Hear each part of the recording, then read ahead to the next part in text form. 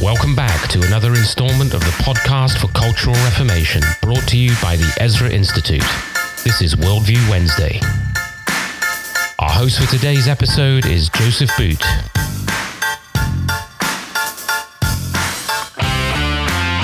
I went by the field of a slacker and by the vineyard of a man lacking sense. Thistles had come up everywhere. Weeds covered the ground, and the stone wall was ruined. I saw and took it to heart. I looked and received instruction.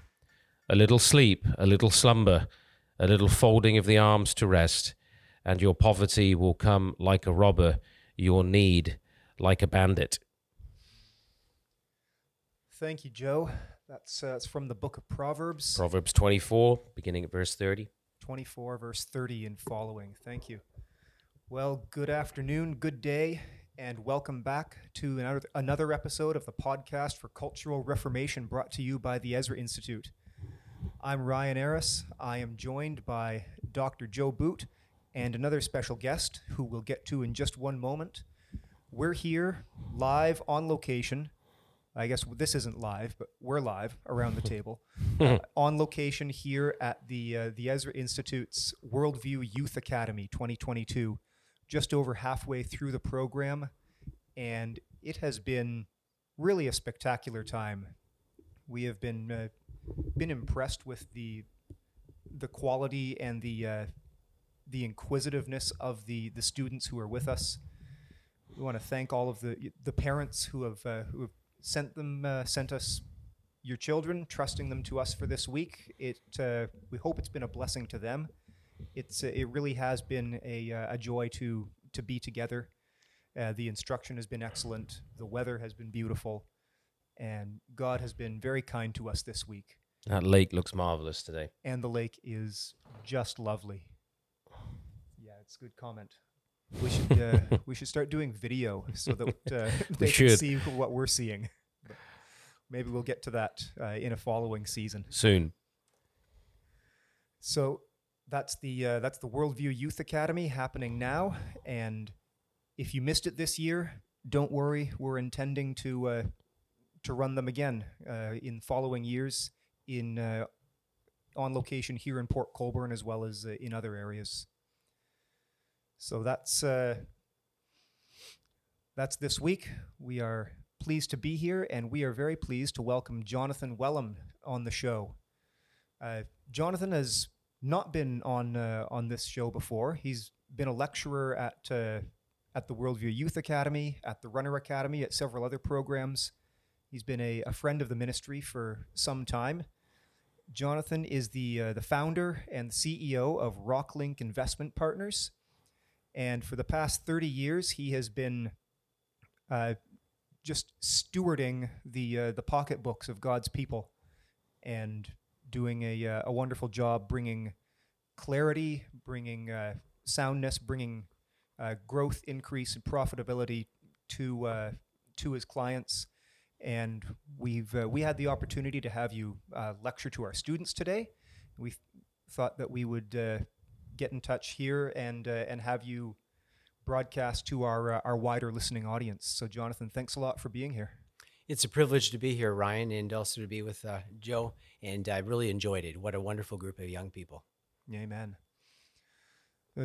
Joe, I'm going to kick it over to you to interact with Jonathan on some of the economic questions that we've been going through, and I'll chip in where I can. Well, Jonathan, thanks so much for being here. As we've said, it's been great to have you, and great to have you lecturing to the students. This is not the first time, as Ryan said, and it's always insightful material that you bring to bear. And I probably bend your ear too much on these occasions personally. As soon as you arrive and we sit down for some food to get your analysis of what's going on and your counsel and advice and so on. So get the best picks. That's right. So no such thing as a free lunch. Yeah. But today I thought, with this opportunity for the podcast, economics is one of those areas that Christians don't think a lot about. Generally, they don't see it as that important. And I think obviously when hard times come and there's difficulties, and money isn't as cheap as it was, and food is costing more, and gas is costing more, then people's minds maybe go a little bit more to their pocketbooks, their bank balances. But even then, very often it's just in terms of our personal circumstances, not in terms of a biblical world and life view. And as you know, the Ezra Institute is concerned with the Christian philosophy of life, its vindication, a biblical world and life view. And of course, that applies to economics. There is a Christian philosophy of economics. And it's become an increased interest of mine over the last few years to give more focused attention to this particular area. Now, I've just rattled off a few things there. These are, by any standards, unsettling times. We've just come through 2.5 years of lockdowns and various measures in response to a virus. We've seen the lockdown of effectively of the economy, really. We've seen a massive, I think almost a 5-fold increase in the money supply. Mm-hmm. You can correct me if I'm wrong there. And inflation is heading towards double digits. We're seeing people beginning to find that the cost of fuel and the cost of food is really biting. There's instability in various parts of the world because we're also dealing with conflict in the Ukraine that's adding to people's concerns and worries. Looks like the US dollar is being seen as a bit of a hedge at the moment, and so the value of the US dollar over against the Canadian dollar and the British pound is strengthening. So people are clearly concerned; they're getting worried. We've got incredible debt load, both personal debt levels, but also national debts, and I know that you've been covering the fact actually of late that back in 1960, about 15% of GDP was what the government, the share of GDP of government spending was about 15%, and now we're up around 52% in Canada. These things, you look at them, you think, how is this sustainable? How is the current model, the current economic model, sustainable? So, when a clear-thinking man like yourself, with a biblical world and life view, who manages wealth and money, comes into the room on a day like this, there's all kinds of questions in people's minds, of what to do. But actually, what we need is biblical clarity. We read a proverb there about the need for hard work, not being a slacker. Increasingly we see people want to head to early retirement. They don't want to go into work, partly using the whole COVID thing as an excuse. You find in Europe, people don't want to work 5 days a week. People don't want to go into the office. And yet we want to live like kings. And we don't want to see our lifestyles and our foreign holidays and all of the things that many people are accustomed to disappearing. So, Jonathan, speak into this a little bit for us. In terms of all this in a time of great economic uncertainty, how do we think about both protecting and building wealth? And how do we generally think about economic life from a biblical worldview perspective? Because surely more people right now than on average are being confronted with some serious economic questions right now. Yeah, I mean, that there's a lot of questions there. Of course, you're asking some big issues. Let me back up a little bit, sort of where you began. And I think the fact that Christians haven't been involved in economics and have not really thought about the economic area to the extent that they have is some of the reasons why we're in this trouble in the first place, that you've got a secular, humanistic governments that have advanced policies and procedures that are antithetical with Christian principles and the way we should be ordering our financial affairs. And so they've stretched that to such a limit where we've grown the economy, but we've grown it by using too much debt, too much spending, irresponsible financial transactions, in some cases, offshoring some of our investments to countries and just see if we get cheap labor. There's nothing really long-term sustainable in any of that. And the government growing through the whole period, so that you've had this massive expansion of the state, which is crowding out the private sector. and putting costs up, inefficiencies, and so on. And so the whole, basically, if you go back to the last 3, 4, 5, 6 decades, you've had this massive expansion of the state. You've got a social welfare system that has become exceptionally large and impossible to fund. And as you pointed out, the debt levels have increased. So basically, if you look at the debt levels in any of the developed countries, they've probably, back of the envelope, tripled to 4 times in the last 25 years. And you're getting debt growing at least twice the GDP growth. And this has been going on for 30, 40, 50 years. And so it's absolutely impossible to maintain that. And so we've got debt that's at very large levels. We've had the government interfere with the dropping of interest rates, so that we've also had record low interest rates. And this has allowed the whole leveraging of the economy. But there's a false wealth there because it hasn't been driven by really heavy productivity gains, manufacturing, financial accountability, stewardship of the resources, and so on. And so we find ourselves, when we got to the issue of COVID, all of a sudden we have this economy, it's highly leveraged, we got way too much debt, the government's too large, and the next thing you know, we've got this virus that, they supposedly we need to lock down the economy. So then they decide they're going to shut down, large portions of the economy, double, triple, quadruple, and as you pointed out, 5 times, increase the money supply by 5 times. In the United States, the money supply went from about $1.5 to $2 trillion up to almost 10 trillion today. In Canada, it went from 110 trillion to 110 billion, I should say, to 510 billion. And so you've got this, and you've destroyed many private businesses, private enterprise. And then we wonder why at this point, after we've violated all these economic principles that the scripture gives us, we've increased the state, we have increasing social welfare, people don't want to work, we've got these pensions and all of this, and then we get into printing of money and shutting down the productive enterprise, so you're not producing goods and services at increasing levels. Then you get all this money floating around. The velocity starts to pick up and you wonder why you're getting inflation. Well, of course you're going to get inflation. At the same time, as you know, with the lockdowns, they interfered with our supply chains. And some of those supply chains probably were too dependent on countries that were untrustworthy anyway, like China in the Far East.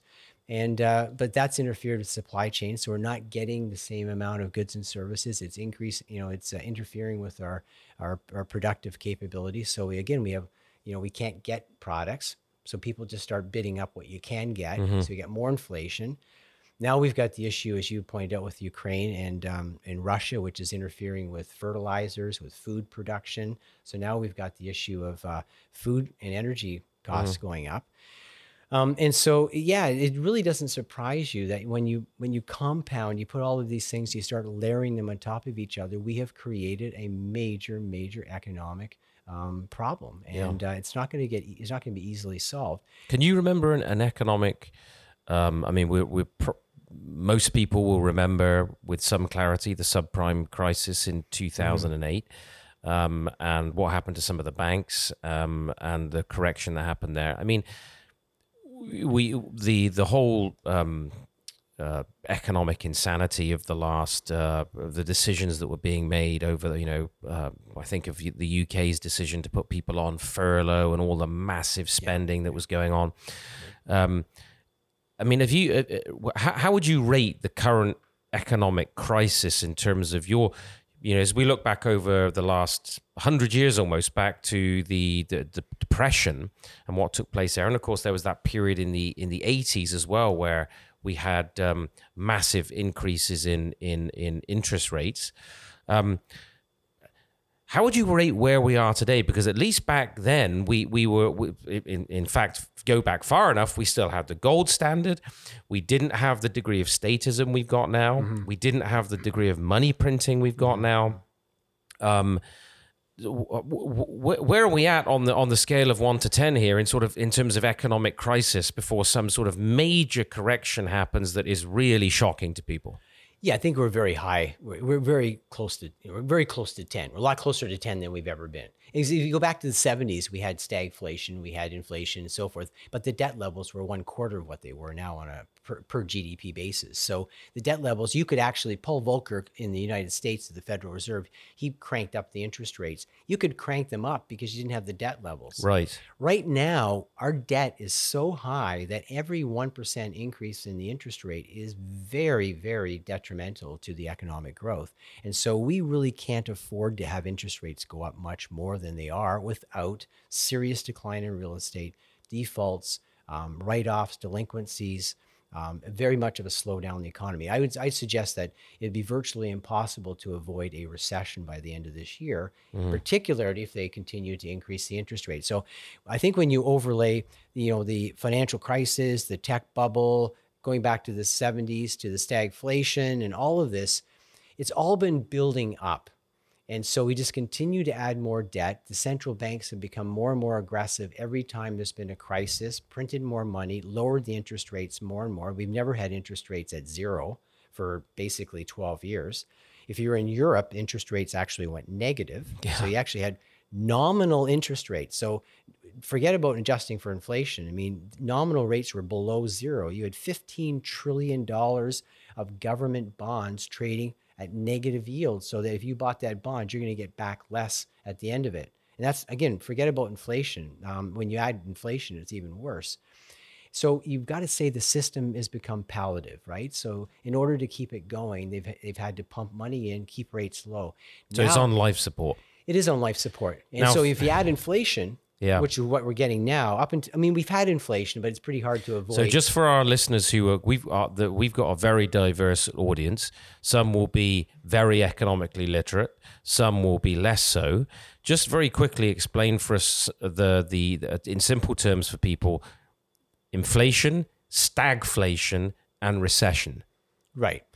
Well, inflation is simply when the price of goods are going up in real terms. So that if you've got oil was trading at $2 a gallon, it goes to $2.50, $2.60, and it continues to go up, and that's an inflation. I mean, ultimately, if you're in a healthy economy, you should not see inflation. If anything, you should see a slight deflation and become more productive. So inflation, increasing price levels. Stagflation is when you are getting increasing price levels, you're getting inflation, but no economic growth. And that's a terrible position to be in, because that really starts to squeeze people. At least if you're getting economic growth, it offsets some of the impact of inflation. We saw that in the 70s, the stagflation. And then recession. Recession. Well, a recession is when you actually have negative economic growth, and that's adjusted for inflation. So real economic growth adjusting for inflation. And the technical definition would be 2 quarters or 6 months in which you had the GDP actually go down. Mm-hmm. It's important to note that in the first quarter this year, the U.S. already saw slight negative growth in terms of the GDP, and is looking like the second quarter is going to be flat or maybe slightly negative. So technically, from an economics perspective, by their definitions, you've got probably negative economic growth. And that's when you adjust for inflation. Now, when you think about that, if you've got an economy growing at, say, 3%, but your inflation is 5%, that means you're actually shrinking by 2%. Mm-hmm. Because remember, the GDP is just capturing the total value of goods and services. And that's gross domestic product, GDP, yes, right? That's right. Then you have to adjust it for inflation. I would argue that if you actually took the real inflation numbers that people really see day in and day out, food, housing, even over the last 5, 6, 7, 8 years, I think it's substantially higher than the government reports. I mean, the government says 2%. They always come out with this 2% kind of, it's almost fiction. But I think most people think that their inflation level has been higher than 2%. Say it's been 3 or 4. If you were actually adjusting your GDP by a higher inflation rate and the government was keeping it a little bit lower, that means our actual growth over the last number of years has been even less. I think that's what people are feeling, because if you live, we're in Ontario, and you think of the standard of living in Ontario with the housing prices going up, food prices going up, energy costs going up, school tuition going up. So many things going up. Incomes there's no way they're keeping pace with that. And I think the standards of living have continued to erode. And that's largely, again, because we're not productive. we're not actually creating wealth. The government's too large. It's squandering too many of the resources. It's too large. As you pointed out, as I mentioned in my lecture, the expenditures of government as a percentage of our total value of goods and services produced in a year, GDP, is over 50%. Yeah. It's just way too large. You cannot run that kind of public sector and have a growing, vibrant private sector. It's impossible. And Makes you think they don't really want a growing private sector that's bringing people prosperity and a strong middle class. Absolutely. Well, if you look at the energy policies, Yeah. one of the key components to driving an economy is low energy costs. And if you have policies that are all driving energy costs up, I think that's a fair comment. I don't think they really want a growing, prosperous economy. They want you more dependent on the state. I think there's no question about that. You don't shut down pipelines. You don't shut down the production of energy and then say you're doing it for environmental reasons and then go buy that same energy from countries that have no environmental standards. Yeah. It makes absolutely no sense. And I agree with that. I think the government is trying to put costs up and trying to make it tougher for us to drive their agendas. Yeah. So in this kind of a situation, which, we're trusting the Lord, we trust Christ, we know He's at the wheel of history, but some of these economic realities are quite apocalyptic. And when you look at the ideology driving it, it's certainly, people's hearts can fail them for fear in these kind of situations.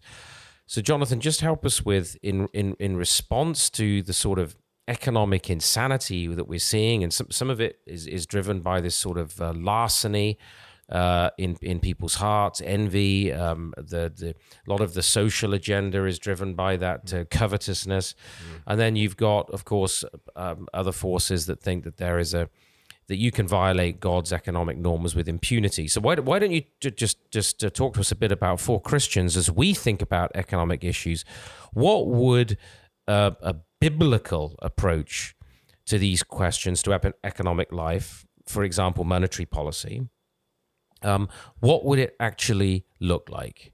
In some respects, we could look back 150 years, 100 years, and see what a more Christianized view of economic life actually looked like. But where are we going wrong? How would the biblical worldview bring a corrective to this? Yeah, in so many different areas. It would really be a rewriting of most of the economic policies. But I think if you just take the issue of, their money and currency, I think that you would fold. I think you get rid of the central banks. We don't need central banks. And the money supply should be kept stable. And you don't need an increasing money supply. If you have a growing and prosperous economy, the money supply is adequate. What would happen is you get a dropping prices. Just as if you really look at the most productive area in terms of efficiency the last 20 years, has been technology. And we can see where, despite inflation, your MacBook Pro or whatever, your computers and all that sort of stuff, the price has gone way down. And that's what you see. A deflation in some of these areas, you've actually had deflation. That's because of massive productivity gains. Yes. But if we had a stable currency, and that currency should be backed by collateral, in other words, there shouldn't just be a government promise, there should be a counterparty, there should be a collateral base, in my view, because that brings discipline. If you have to have collateral behind it, you can't just print it and expand it at will, which is what's happening now.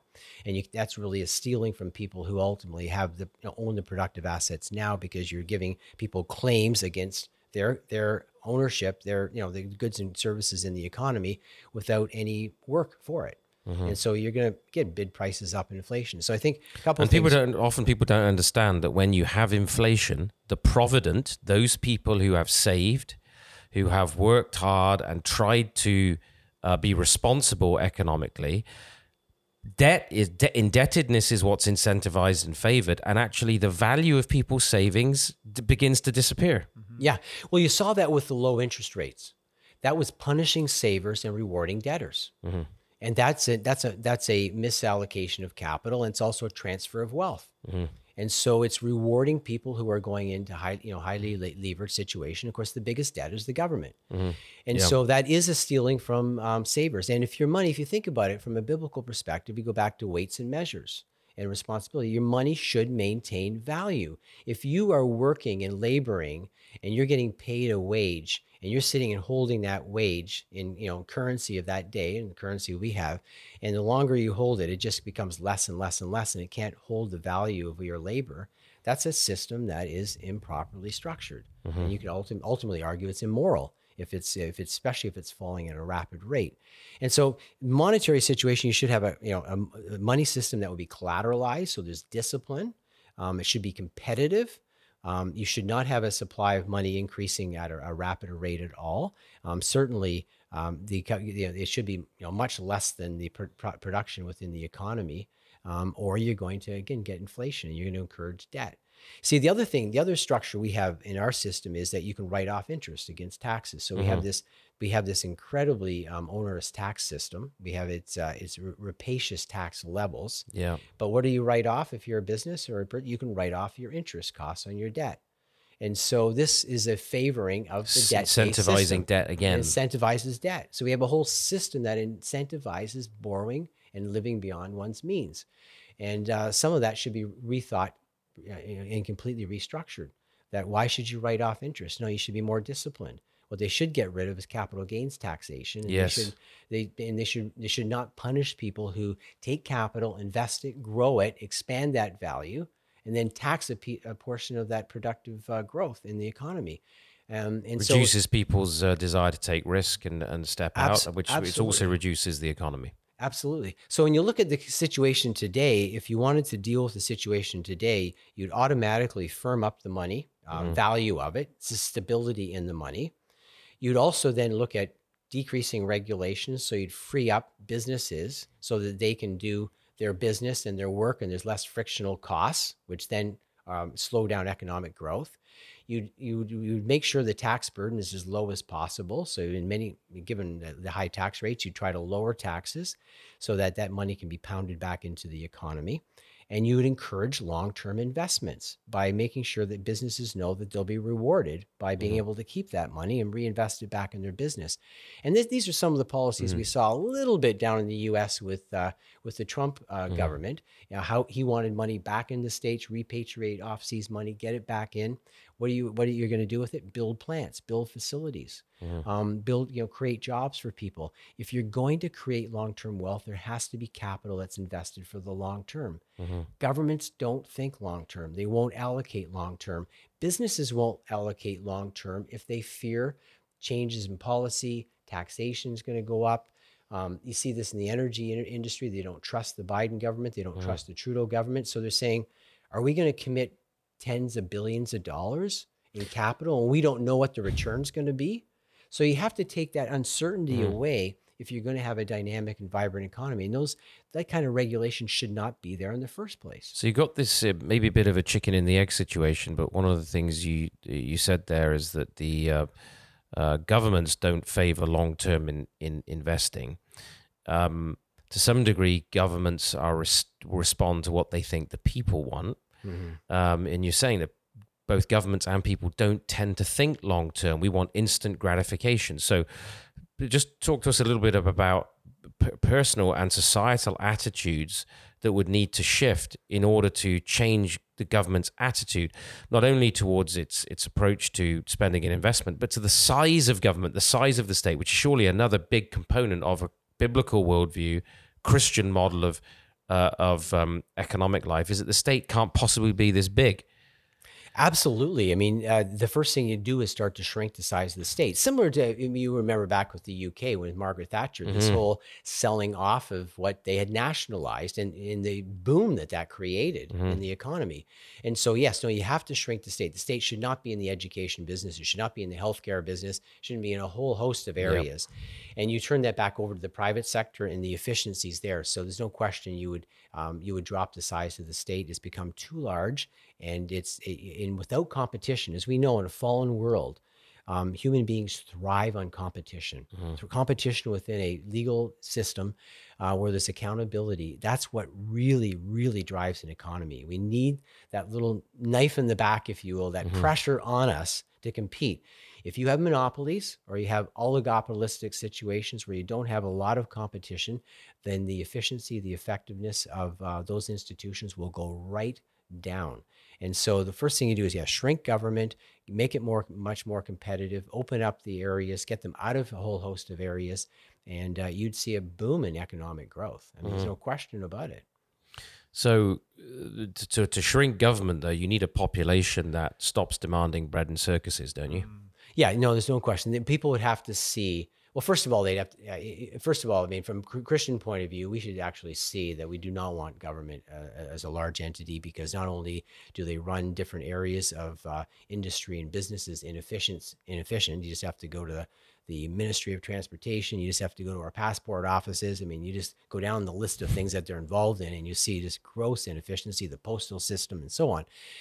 So you have to have a population, clearly that believes that they have responsibilities, and those should be handled by the private sector. And they want freedom. And because what happens in those areas is, as Ezra Institute, and very well, is it's that encroachment. It just keeps encroaching until then it's getting into the area of all areas. You don't respect the sphere of sovereignty. So you got the state. Everything runs through the state, including the family, the church, the corporation. Everything gets assumed in the state. And so we have to stop that. And the only way you can do that is you starve the government of finances, which means you have to cut the taxation, cut their involvement in the economy. And people, I guess the argument should go forward is that people will be far better off. That's the irony of it. Actually, you will be far better off, which we've seen wherever you have denationalized or sold off enterprises, the efficiency and effectiveness of those businesses goes straight up, those industries. And people have to start to see that actually they're being hurt by the government getting in these areas. And that can be a tough argument, because there's a certain percentage that just want a handout, do not want to work. But they're actually being hurt by that. I mean, you take the Ontario healthcare system right now. I mean, there's so many queues. It's so inefficient. It's not working for anybody. No, it's not working for anybody anymore. So at some point, people have to sort of say, well, shake their heads and go, we've got this massive debt in Ontario. It's just massive. What do we have to show for it? A healthcare system that's breaking down and becoming worse and worse every day. That doesn't mean all the people in it are bad. We've got some great doctors, great technology, but for what we're paying, the delivery is horrible. And we have an aging demographics that won't be able to support. So you take that as an example and you go, if this is the best that they've got, we've got serious problems here. And if we go through another lockdown or another health crisis, good luck. I mean, it's going to be one big mess. Well, let's just pick up on a couple of sort of modern issues that are profoundly affecting economic attitudes to economics, monetary policy, and sort of look at the way in which they maybe consider just for a few minutes the way in which they really are counter or anti-biblical, anti-scriptural. So we've got these two issues. Let's just take one at a time and spend a couple of minutes on each. First of all, ESG, which this whole notion of environmental social governance that basically seems to be this massive new area of regulation, essentially, that is saturating and stifling and almost suffocating business. And it seems to be a kind of, and well, it is. It's a kind of counterfeit dominion mandate. Instead of man being, as God has called him to be, productive, to rule and subdue, to develop the depth of the riches of the resources of the cosmos that God has given to us and this earth that he's given to us, there seems to be the notion that, well, we're used to the government taxing everything, the death tax, inheritance tax, everything that moves, and now they want to tax the air effectively and introduce new levels of regulation that's stifling business. Can you just explain for us a little bit more what is the nature of ESG and how does this really move against the biblical mandate?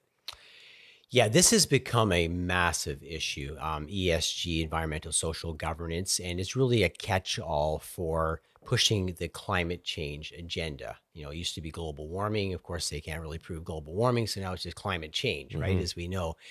And so it's really, how do we take over, basically, and control more power, exercise more power over the economy, over the creation. In terms of a Christian worldview, yeah, I mean, we come from the Christian point of view that man is to have dominion over the earth, that the earth doesn't have dominion over us, which is, when you look at it from their perspective, that the earth is filled with tremendous, tremendous resources and bounty that can suffice, if it wasn't for sin, to feed and to look after and provide for 3-4 times the population that we have in our world.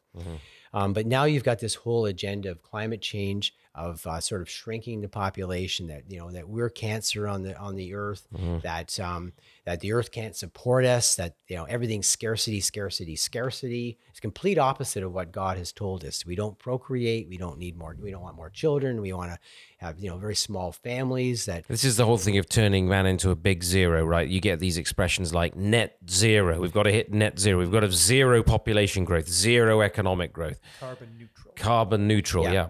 Exactly, and it's the antithesis of a biblical worldview, and it's a lie. And so they're putting that forward, and it's been picked up by the whole corporate sector, and it's been picked up by all the major banks are picking this up. All the major Fortune 500 companies.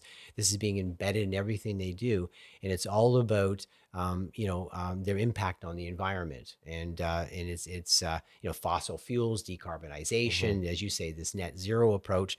But after all said and done, it's a rejection that we actually have lots of bountiful things in the earth, and that burning fuel is not harmful to the environment. It's CO2, we need CO2. I mean, you actually, when you uncover and look at what they're saying, it's a complete lie. We have the resources. We can develop much more resources. And trees eat CO2, and it's actually been greening the planet. Greening of the planet makes the harvests bigger. Food prices go down. Energy costs go down, and the poor of the earth eat well, and their standard of living goes up. And you think, I mean, I'm speaking in the Canadian context here. We have more trees planted now than we did 100 years ago. We have cleaner water systems than we had 40 years ago. We have the oil sands, and that reclaim the properties. We've got, the whole forestry industry. This is a growth industry. It's a renewable industry. It's a renewable business. Every year, trees get a little bit bigger. You have accretion of value. And it's just crazy what they're doing. And so we look at this, and it's really forcing up the costs, regulation. Businesses are creating all sorts of new layers of bureaucracy to manage their businesses, to measure the so-called carbon impact, carbon neutral. I sit on the endowment board of a local university, and the whole preoccupation is how do we in this portfolio get zero carbon exposure? And so, and it's so bogus, because ultimately we need carbon, we need fossil fuels. And just because you don't buy an oil company and you buy some software company and you think, okay, I'm a good person, you still need the oil company to run the economy. And you wouldn't have the software company if you didn't have the oil company. And how much of the computers and the equipment that these software companies need and use are oil-based products? Yeah. And so what it's doing is it's just driving up the costs of doing business. So it's creating inflation. It's going to lower our standards of living. And it's going to cause, especially in the agricultural area, shortage of food, starvation in parts of the world, less development in third world countries if they can't get the cheap energy sources. And so when you look at this is actually reversing the last couple hundred years of progress in much of the Western world and in the world in general in terms of economic growth. And I'd argue you're going to get a deindustrialization, right, is really what's going to take place. Our standards of living are going to drop precipitously if we allow them to get away with this, because all of the costs are going to go up, and the yields on our agricultural lands are going to go down. There won't be enough food. And we're seeing this already develop. We saw the riots in Sri Lanka. We've seen the Dutch. It's always going to be the world's poorest who suffer the most. Absolutely. And these hypocrites, these elite hypocrites, do this in the name of helping the planet and supposedly helping the poor. Yeah. Yeah, and as we know, it's really an attack upon God at the end of the day. It's an attack upon the lordship of Christ. It's an attack upon Genesis 1 and 2 and the mandates that God has clearly given us. They hate those mandates. They hate the Lord Christ, and they're going to implement under their guise of this religion of ESG and climate change, their policies, which will be devastating to our way of life and our economy. And there will be, as you point out, there'll be certain pockets in the world that are going to be hit much harder and will lead to, if this... Well, of course, some of them want, 500 million people or a maximum of a billion people on the earth, right? Well, that's what they're pushing for. They say that the world, they don't want 7 billion, 8 billion people. They much prefer 500 million to 1 billion people. And they write about it, they talk about it. That's their ultimate objective. And you say, well, how do you do that? Unless you bring in totalitarian control from, a government level. And when you start to see some of the policies that are being put into play, you can see that these are sort of the early stages, the early innings of how you put a stranglehold on the economy, on growth, on prosperity, and then you limit that and you limit food production and so forth. And you can start to see this is going to be an issue. I mean, that's why they want, if you get into other moral issues like the abortion, that's why they want unfettered abortion. Yeah. They don't want family, transgenders. No. They don't want family formations. No. They want to emasculate our kids as early as possible so they can't have children. Yeah. I mean, it's just... And euthanize the elderly so that we eliminate the cost there. Yeah. And so it is a culture of death. Yeah. And you see this in the economy too. This is also, bleeding over to the economy, which I think has been a lag. I mean, the economy, I've been in the investment business for 32 years, and it's really the last 10 to 12 where you've seen the wokeism, the socialism, this detrimental agenda, utopianism. Yeah, exactly. Going right through the business sector. Right through the corporate sector. They're basically in line with the government now. And it pays for them to be in line with the government because when there's lockdowns, who are the essential services? Yeah. Big corporations. Certainly not the companies. church. Huh? Yeah. Certainly not the church. Yeah. Well, let's conclude on this point. MMT. We're hearing a lot now about, you don't need to worry about these kinds of economic realities like balancing your books and reducing budgetary deficits and restraining the money supply and dealing with inflation because we've got this modern monetary theory that the norms of economic life that seem to have held since human civilizations have had recorded history and we've known about what has happened in economies, that doesn't apply anymore because governments can just keep printing their own money. Can you give us like a 1 minute, 2 minute overview of modern monetary policy and how this basically flies in the face of what God says about money and wealth? Yeah, I mean, you've touched on just a couple of the components there. I mean, it's this theory, the same old lie, but just repackaged and maybe delivered out of Harvard Business School. So maybe there's more sophistication to it this time around. But it's this idea that if you control the printing press in terms of your government money, then what's the issue with running large deficits? So you can run unlimited deficits, and you just plug that hole by printing the money and paying off the debt. And so people look at that and they go, well, that's not going to work. That'll create inflation. But then they come along and they say, well, no, the government will make sure that we have this big productive capacity in some areas of the economy, maybe have the ability to increase that production. And so we'll put money in areas where we think it's less sensitive in terms of putting the prices up. So there'll be less inflation pressures. And so there's this assumption that the government knows how to allocate capital into certain industries, which is, of course, ludicrous. There's no track record on any government doing that. Where's that work for? Then they say if you start to see inflation, then the government can just twig the tax rates. So they'll just slow the economy down enough so that inflation won't take place. And so there's this idea that they can micromanage and just fine tune exactly where they put the money, the size of the deficits, how to peel it back, how to change tax policy, where to put it in the economy. And you read all of this and you think, my goodness, not only is it immoral and that's not the government's role in the first place, they shouldn't be doing that. Yeah. Yep. And that's the key thing. They should not be doing it, nor do they have the ability to do it. And it would be impossible for any centralized body of individuals to do that. You see, the beauty of the free market, as we all know, is it's decentralized. And you've got millions and millions and literally billions of people making the economic decisions. And that's what we need. The more you centralize the decisions, the poorer those decisions are going to be, the more ineffective they're going to be, and they will become more totalitarian. There's no question about it because of the fallen nature of man and sin. Yeah. I mean, the complexity of the economy, and of course, free markets and production are far too complex for any one individual or group, a cadre of intellectuals to possibly comprehend.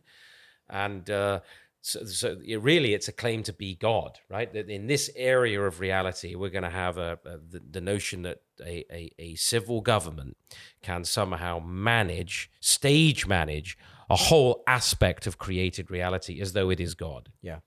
And the irony is, the more educated the folks are, the more dangerous they are. Yeah. And you would trust them even less. I think I forget the individual who said this. He said he'd rather just take the telephone book and let those people make the decisions rather than the directory at Harvard Business School. Yeah. And because you'd have more collective wisdom into decentralizing and getting people, letting them make the decisions. But I think the one thing I will say, just as we get to the end here, is that as investors, I do think as Christians, I mean, first of all, focus on the Lord. We do remember He is in control. Yeah. Regardless of all these challenges, it's critical that we keep our eyes on Him, and He will continue to take care of us, bless us.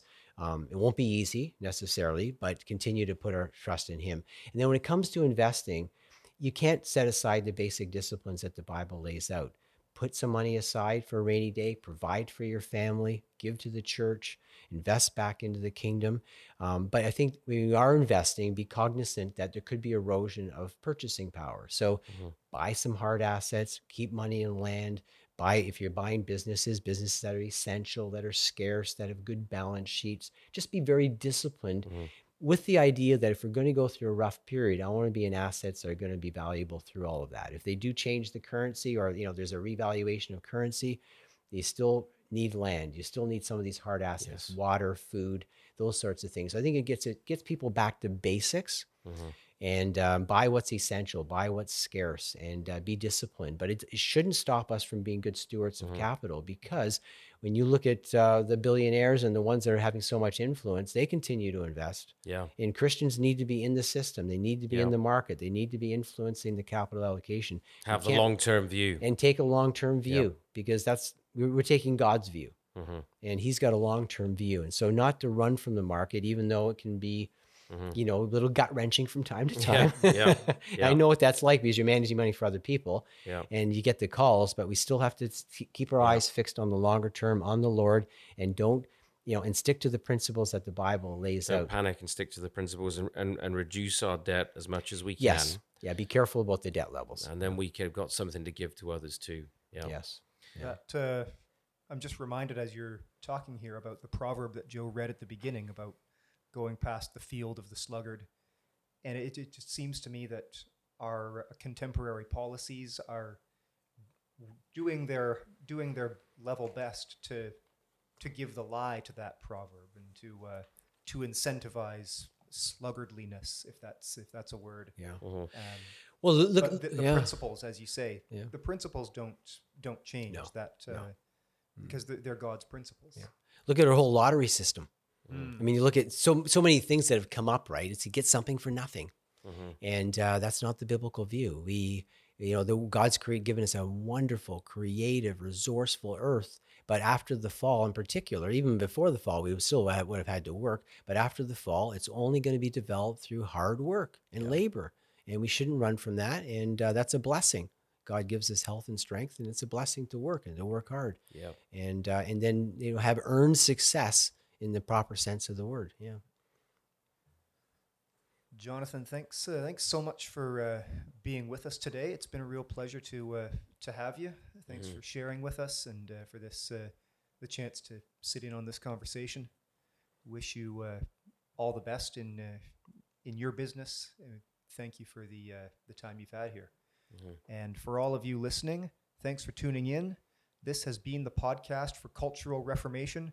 We remind you week in, week out, that from Him and through Him and to Him are all things. That's Jesus Christ. May He alone be glorified. We'll see you next week.